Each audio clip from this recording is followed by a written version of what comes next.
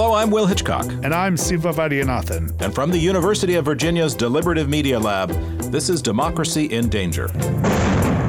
Russian troops now have their sights trained on the Donbass. Over the past 3 months, we've watched in horror as the Russian military has pounded Ukraine. Lobbing unguided rockets and artillery into Ukrainian villages. It's created the worst humanitarian crisis in Europe since the Second World War. Untold war crimes have been committed by the invaders. It was a cowardly, cold-blooded killing of unarmed men by Russian forces. This was a school which was being used as a shelter. One official... More than 6.5 million people have fled the country. About a third of Ukrainians have been displaced. Luba fled Ukraine with a single small bag, leaving everything else behind. By United Nations and U.S. estimates, as many as 20,000 soldiers have been killed, thousands more wounded. And the Ukrainian government says the civilian death toll will be way higher. The big black hole is really Mariupol, where it's been difficult for us to fully access and to get fully corroborated information. But amid this tragedy, we have also seen something remarkable. The Ukrainians have stood strong under the leadership of Volodymyr Zelensky. They've defended their cities, their villages, their towns, and they have forced the Russians, for now, into some kind of stalemate. Overnight, Ukrainian forces pushing Putin's army back closer to his own borders. And just last week, one of Russian leader Vladimir Putin's mid-ranking diplomats at the United Nations resigned in protest, calling his own country a threat to the world. And on the same day, speaking to the World Economic Forum, Zelensky called on global leaders to punish Russia with even more sanctions. There should be maximum so that Russia and every other potential aggressor who wants to wage a brutal war against its neighbor would clearly know the immediate consequences for their actions. But inside Russia itself, the conflict has been sanitized by state-controlled media. It really is a growing fear and a climate that sort of a noose is tightening. Civil society. Even calling the Ukraine invasion a war can land you in prison. We've seen dozens of people being arrested here over the last 45 minutes. Now, what the police have been explaining here is that there is no authorized anti-war protest. Well, here to talk with us about the invasion of Ukraine and the prospects for peace and democracy is a journalist who's been covering the conflict. Peter Pomerantsev recently returned from Ukraine, where he was reporting for The Atlantic. He's written extensively about post-Soviet Russia and the role that disinformation plays in derailing its once democratic aspirations. Peter's 2 books are Nothing is True and Everything is Possible, and more recently, This Is Not Propaganda, Adventures in the War Against Reality. Peter, welcome to Democracy in Danger. Thank you for having me. Well, Peter, maybe you could start by sharing some of what you've seen and been through recently on the war front. We're especially interested in this story you wrote recently for The Atlantic about one family, the Horbonoses. They're from a Ukrainian village that was besieged in the early days of the invasion, and they were forced to live for several weeks in their cellar with a handful of Russian soldiers. How did you come across the story, and what did you learn from this story? So the story was told to me by my colleague, a Ukrainian journalist and editor, Andriy Bashtovoy, who's one of the first journalists to enter the village after it had been liberated. After a month, it was held for a month by the Russian forces, and he came across this family. Their home has been completely destroyed. When I got there, there was just a sort of rubble where the home they'd been building for 30 years was. Their beautiful orchards completely destroyed, just everything. All that they had left was kind of their cellar, which is a big cellar. It's like a cellar that acts as a kind of a pantry as well for a lot of people in these villages. So you can store food down there. It's a big one. It's like, I don't know, maybe 7 meters by 7 or something. And so when the Russians invaded, 5 Russian soldiers moved in because they wanted to stay underground because there was a lot of artillery shelling going on from all sides. And this was a very unique experience in that these 5 soldiers, and I'm not taking them as kind of representative of everyone, but they're still an interesting sample, were not monsters. I mean, they were invading soldiers, but they didn't torture or they weren't sadistic. They were slightly older. And basically, over a month, the Horbanoses kind of wore them down. They talked to them all the time. They kept on asking them, what are you doing here? What are you doing here? And by the end, the soldiers who started with very different attitudes to the war were pretty damn despondent. And a couple of them even apologized. Again, we had to be careful with sort of 5 soldiers in one cellar when in the next village, the soldiers are raping and murdering. But if you actually look at the sociology that we have from Russia, there is a correlation. On the one hand, there is support for the war in Russia. On the other hand, once you dig into it, some of the support is very thin emotionally, and there's a lot more sort of cynicism than the Kremlin propaganda would have us believe. Well, certainly, and from your earlier work, the question of cynicism, right? That seems to be the defining spirit of Russia in the post-Soviet era, in the Putin era, right? So Putin has spent years trying to get the people of Russia to believe in nothing, right? To believe that everybody is corrupt, to believe that everybody is after them. And now he's in a position where he's trying to summon the will, right? Summon belief, summon trust in order to execute something quite large. Now, you also spoke with President Zelensky. What did you learn from that conversation? Well, I'd spoken to Zelensky 2 days before that, and Zelensky had told me that he'd spent a lot of time trying to reach out to the Russian people. He'd worked in Russia. He'd been a sort of mid-level successful celebrity in Russia. His big fame came in Ukraine. But he did spend 6 years trying to crack the Russian market. He toured it. He'd been on, TV at 7 p.m. I mean, he's a very successful sort of comedian. And he was struggling with it. Like whenever he tried to reach out to people personally or through media, he just found there was a wall. He found that people just don't want to take on the responsibility and the reality of the war. What was interesting with the Holbanosas was, soldiers can't deny the reality of the war. So that wasn't an issue for them. But what was interesting was, and I think that this might be an important point, is that with the soldiers, it was all about kind of focusing not just on the war, but also on their kind of personal interests, showing how the Kremlin was being manipulative and uncaring of its own soldiers. So sometimes, trying to reach out to populations, enemy populations, essentially, might mean starting with what they care about. And that's not necessarily pleasant work. You really just want to scream, what are you doing?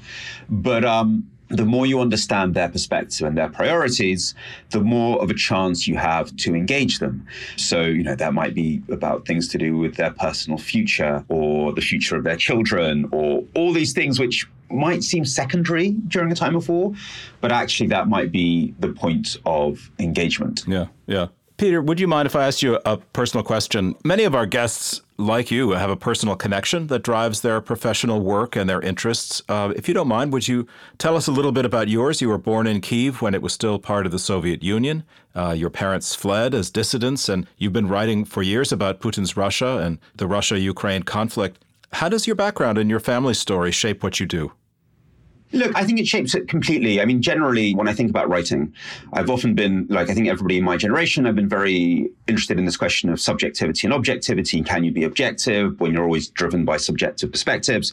And my path towards an attempt to objectivity is actually by a radical subjectivity. That's kind of a journalistic choice I made quite early, in the sense that if I reveal to the reader where I'm coming from, I open up a possibility of a dialogue with them. I'm sort of laying out all my biases. And when I do that, hopefully the other person can go, well, here's where I'm coming from, and here's probably my biases, and let's approach each other. So, I actually highlight my background in my writing, not just because it's better storytelling usually, but also as a kind of position where I think the objective can emerge from a place of very honest subjectivity. So I am fully informed by my past, very much from the kind of Russian, Ukrainian, emigre intelligentsia. I grew up with books. Until the age of 7, I thought the only professions were poets and artists. I didn't think there was any other professions. So I'm clearly coming from a very, very specific place. And, both my books are kind of very much informed by that.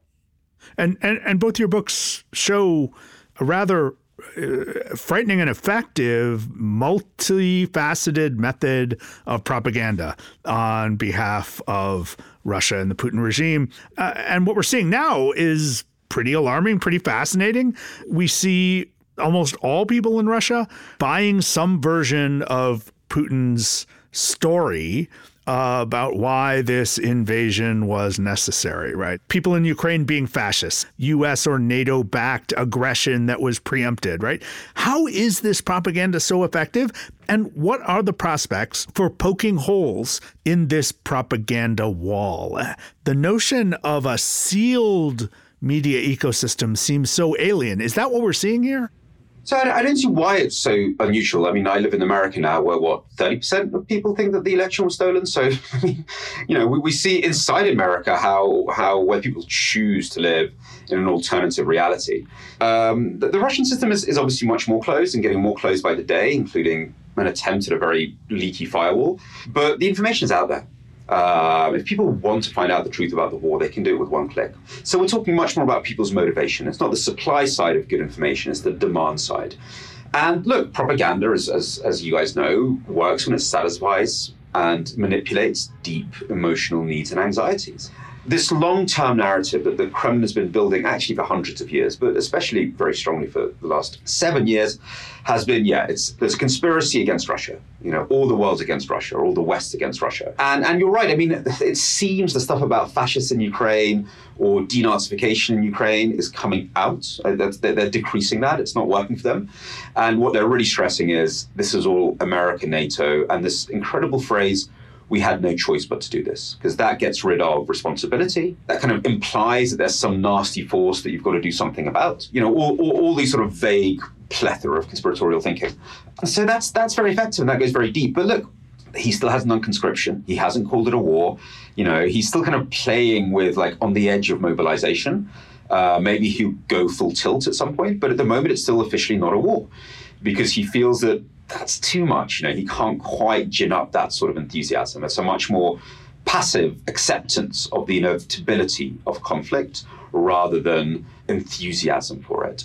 And it's actually framed much more in this sort of group identity. We're doing the virtuous thing. Ukrainians are committing atrocities which are really manipulated by the West.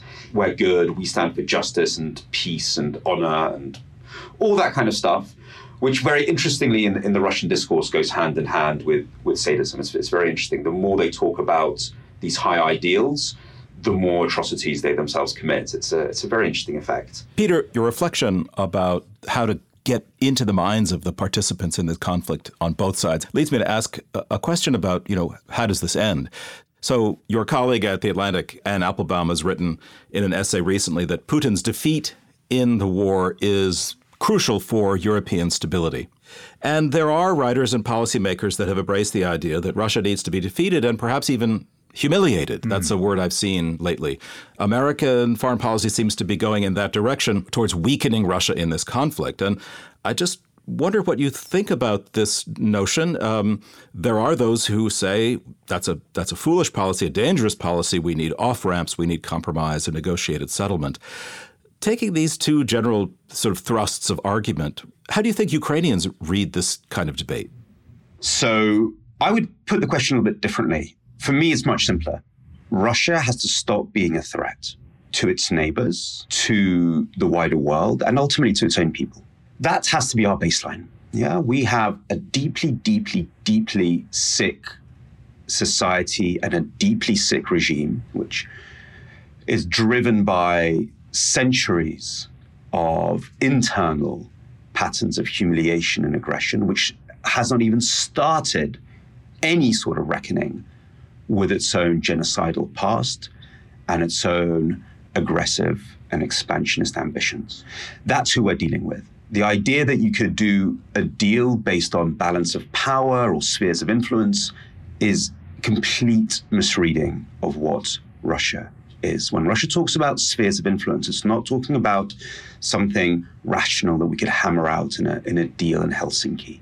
It's talking about a desire to humiliate and often destroy and make miserable those around it. It's not to do with their feelings of security in any kind of rational way. So that's who we're dealing with. Realist analyses won't help here. It's much better to bring in the kind of psychoanalysts like Erich Fromm or Henry Dix, who try to understand Nazi psychology. That's who we're dealing with. So the question is, how do you mitigate the threat from this power? Now, victory in Ukraine, essential. Securing Ukraine's borders, essential. Making sure Ukraine is part of a new global security architecture, which stretches, I think, from Australia and Japan all the way to Europe, which includes the threat from China as well, essential. We have to start becoming much more imaginative about how we envision global security. There is no normal to return to. What I don't like about this off-ramp metaphor is like off-ramp to where? To a road that we were on before? That road is gone. What are we talking about? We're in a new world. Russia is one of the many inflection points of that process. So, secondly, ensure that sanctions are strong enough, clear enough, and imminent enough for Russia to understand that going further is just not somewhere where it can go. In the long term, of course, we should try to imagine a different sort of Russia, just as we did with Germany. You know, in Germany in the Second World War, German exile writers like Thomas Mann would go on the BBC and talk about a Germany of the future that would be at peace with its neighbors, that didn't define itself through being an empire. And of course, we can help create that imaginative space, but there's very little we can do about rapid change in Russia. That's something that will come from inside, as it always has done in great powers like Russia. We can make very clear that we're not budging, though. We can make very clear that we're not budging. We have to be very, very clear about war crimes. Yeah, that here is the list of the war criminals, and we will not do business with these people. Peter, are we at the beginning, middle, or end of this conflict? What's your gut feeling? Oh, dear. I am completely alone.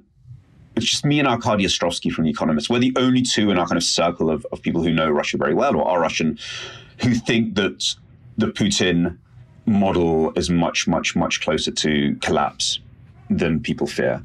And it's not a gut feeling, it's based on a reading of Russia, that he created a system based on a corrupt pyramid of mutual self-interest. That's what the game was. And ideology and resentment and all that psychology played a role, but neither was it the only thing driving people.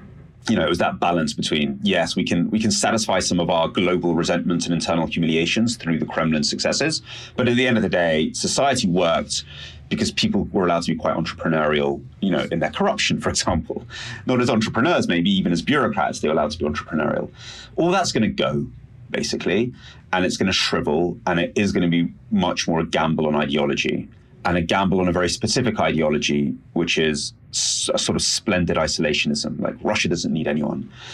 I think that even though in the polling, Russians will say we don't need anyone, if you look at the behavioral data, if you look at the economic data, they do. And that's going to hit a crunch. And I think he may have horribly miscalculated.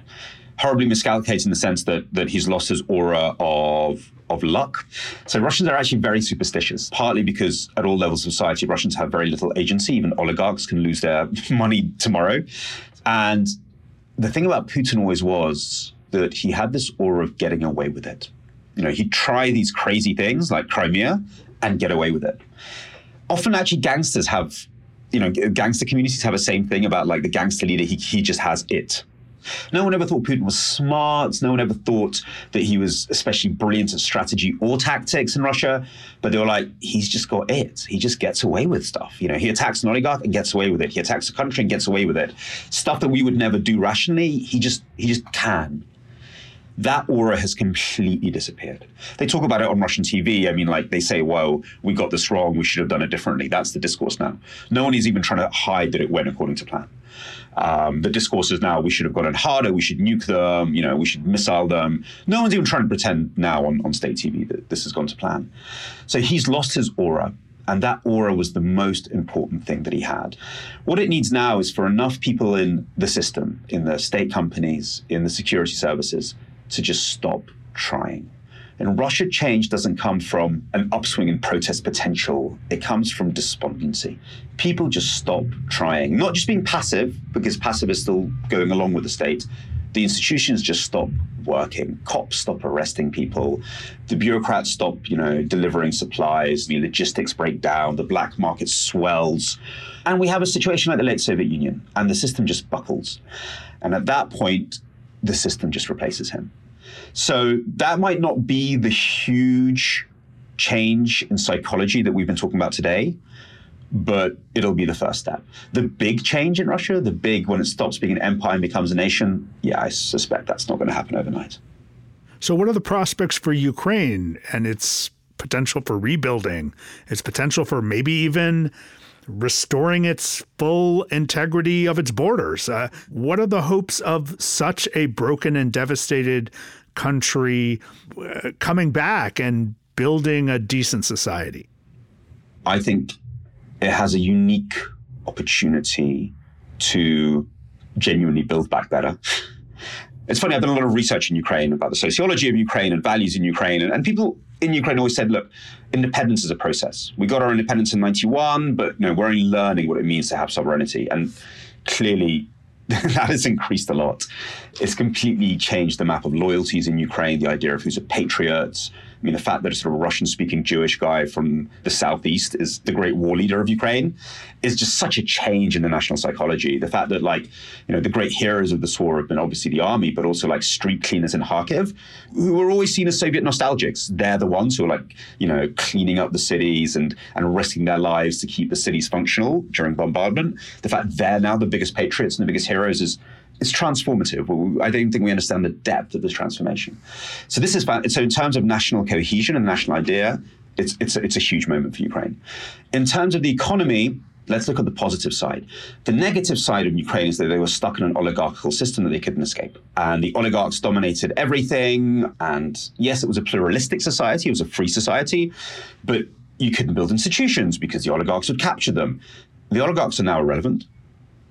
It's a unique moment where they can actually build not just an identity that was emerging anyway, but actually build a political economy that is what the reformers in Ukraine had always wanted. And I really hope they will. There is a generation of 30-somethings in Ukraine, early 40-somethings, who don't have the post-Soviet baggage anymore, think differently. And it's not that they're Western, they just want to build a country. And there's a lot of them. And they're some of the most amazing people that I've ever met. I'm just incredibly optimistic. I think Ukraine is going to be one of the great, exciting, difficult, contradictory, but immensely fulfilling stories, and one that actually shows that democracy will win.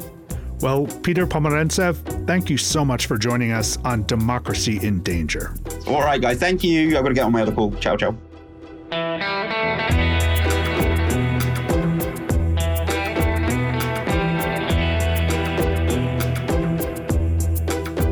Peter Pomerantsev is a journalist and senior fellow at the SNF Agora Institute of Johns Hopkins University. He writes about Russia and Ukraine for The Atlantic. He's the author, most recently, of the 2020 book, This Is Not Propaganda: Adventures in the War Against Reality. Democracy in Danger is part of the Democracy Group podcast network. Visit democracygroup.org to find all our sister shows. We'll be right back after this message from our friends. American politics has reached a moment of existential uncertainty. Beyond the headlines and news alerts are problems bigger than any one administration. Problems that stem from the deep tensions and challenges in America's political institutions. If you agree, then you'll want to check out Politics in Question. Join Lee Drutman, Julia Azari, and James Wallner as they discuss political reforms crucial to our democracy. So listen to Politics in Question to become a more informed, engaged citizen. Search Politics in Question on Apple Podcasts, Spotify, Overcast, or wherever you get your podcasts.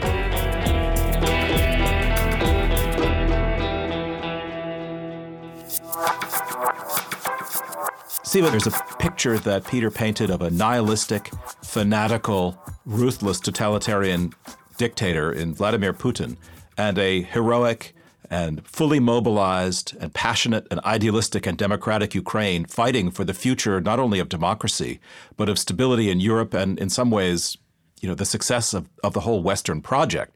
So that's a powerful story, but it's also a frightening one. If the stakes are that high in Ukraine, then any notion that you could have a compromise or a peace settlement or some kind of way out that doesn't involve a very long and very costly war starts to disappear. On the other hand, I was, and I am, endlessly inspired by what we have seen out of the Ukrainian people. This is clearly a country that is responding to a long and beleaguered history of living under the shadow of Russian oppression. And it's just very, very dangerous. So if you're feeling conflicted and unsure, join the crowd. Yeah. I really appreciate Peter's optimism when it comes to the long-term prospects for Russia, maybe even the short-term prospects for Ukraine, the ways in which Putin's aggression, his overreach, has blown back upon him and has re-energized a real sense of the potential for solid and reasonable democracy, at least in Europe. The downside, if I may end with a pessimistic vision, is the stunning way that the world's largest democracy, India, has basically sided with Putin, has basically turned its own propaganda machine into an adjunct of Putin's propaganda machine, and generated tremendous anti-Ukraine and anti-American sentiment all over India. I think the repercussions of that will probably be seen for a long time. And I think having a Russia-India axis is something that the United States should be very concerned about. Yes, indeed. I agree with that. But I also just want to end on one note of reflection. I think our listeners should think a little bit about what this war has done to our own politics and our own vision of the world. Mm-hmm. So, people who are sort of progressive, liberal champions of democracy often don't believe that war is the way to get anything done. But something has happened in which the script has been flipped. And many of the people who are trying to save democracy at home in the United States are also among those who are arguing for helping Ukraine because democracy in a European context is at stake there. It's been kind of weird for someone like me who studied the Cold War to hear many of the same arguments and the same language of the Cold Warriors of the 1940s and 50s now being used to argue for the destruction and humiliation of Russia, the breaking of its power, the retreat of Russia from its traditional imperial periphery, and the championing of Ukrainian nationalism. I mean, this is a dramatic change, and it may be the right thing to do. But at this moment, let's remember where we stand in relation to these historical arguments that have been made both by Americans in the past as well as by Eastern Europeans who have long wanted America to play a larger role in pushing Russian power out of Eastern Europe. Right. Look, well, as I look back on the Cold Warriors, you can definitely clearly see their overreach, the point at which they undermined their own cause, undermined the status of the United States, the Vietnam War being the best example of overreach, terrible, tragic, stupid overreach. And yet, as we look back, there was a sense that being morally firm about the threats that the Soviet Union presents, not just to the United States, but to the world at large, was justified. And the question was, what is the proper level of intervention? What is the proper level of containment? What is the proper level of aggression with which to deal with the whole variety of aggressive tactics that the Soviet Union engaged in during those years, being well aware of the overreach? Well, are you concerned? I'm terribly concerned, but let me give you two data points that our listeners will have fresh in their own minds because these are quite recent. One is the American invasion of Iraq, which at the time I strongly opposed, as did about half of the country. And your co-host. And so did you. And the reason that we opposed it was because it seemed illegal, it seemed immoral, but it also seemed as if it would fail. And the arguments for failure were there in front of us. It was an obvious overreach. And it was also a case in which we all felt manipulated by a story that had been told and retold and that was clearly phony and had so many holes in it about weapons of mass destruction and the rest of it. By contrast, here I am basically siding with the Ukrainians. I've been proud of the American response. I've been feeling a sense of something that, quite frankly, has been missing in the last 5 years, a sense of pride, a sense of, dare I say it, a cause. Now, that should start ringing a little bit of an alarm bell in the back of your head when you start feeling as if you have an ideological stake in a conflict. Beware, be self-reflective. But nonetheless, I do believe the context of the erosion of democracy at home has been driving liberals to embrace the success and the defense of democracy in Europe. And honestly, I'm okay with that. Well, that's all we have this time on Democracy in Danger. Don't miss next week's episode. Siva will be chatting with the UVA legal scholar and MacArthur Fellow, Danielle Citron, about social media, the law, and even Elon Musk. We saw really deliberate moves by Twitter to tackle hate speech. And here we are post-Buffalo. So I think it's a really great time for us to talk about, this moment with Musk. And coming up soon after that, our season finale. It's a show we're taping live from the American Political History Conference in Indiana, and it'll be with many of our best friends. If you're headed to that conference, bring your questions and maybe some complaints. Check in with us on Twitter in the meantime at DND Podcast. That's DIND Podcast. And visit our webpage, dindanger.org, for links to what we're reading and show notes and much more. Democracy in Danger is produced by Robert Armengol and Jennifer Ludovici. Sydney Holloman edits the show. Our interns are Denzel Mitchell, Jane Frankel, and Ellie Bashkow. Support comes from the University of Virginia's Democracy Initiative and from the College of Arts and Sciences. The show's a project of UVA's Deliberative Media Lab. We're distributed by the Virginia Audio Collective of WTJU Radio in Charlottesville. I'm Will Hitchcock. And I'm Siva Vaidyanathan. Until next time.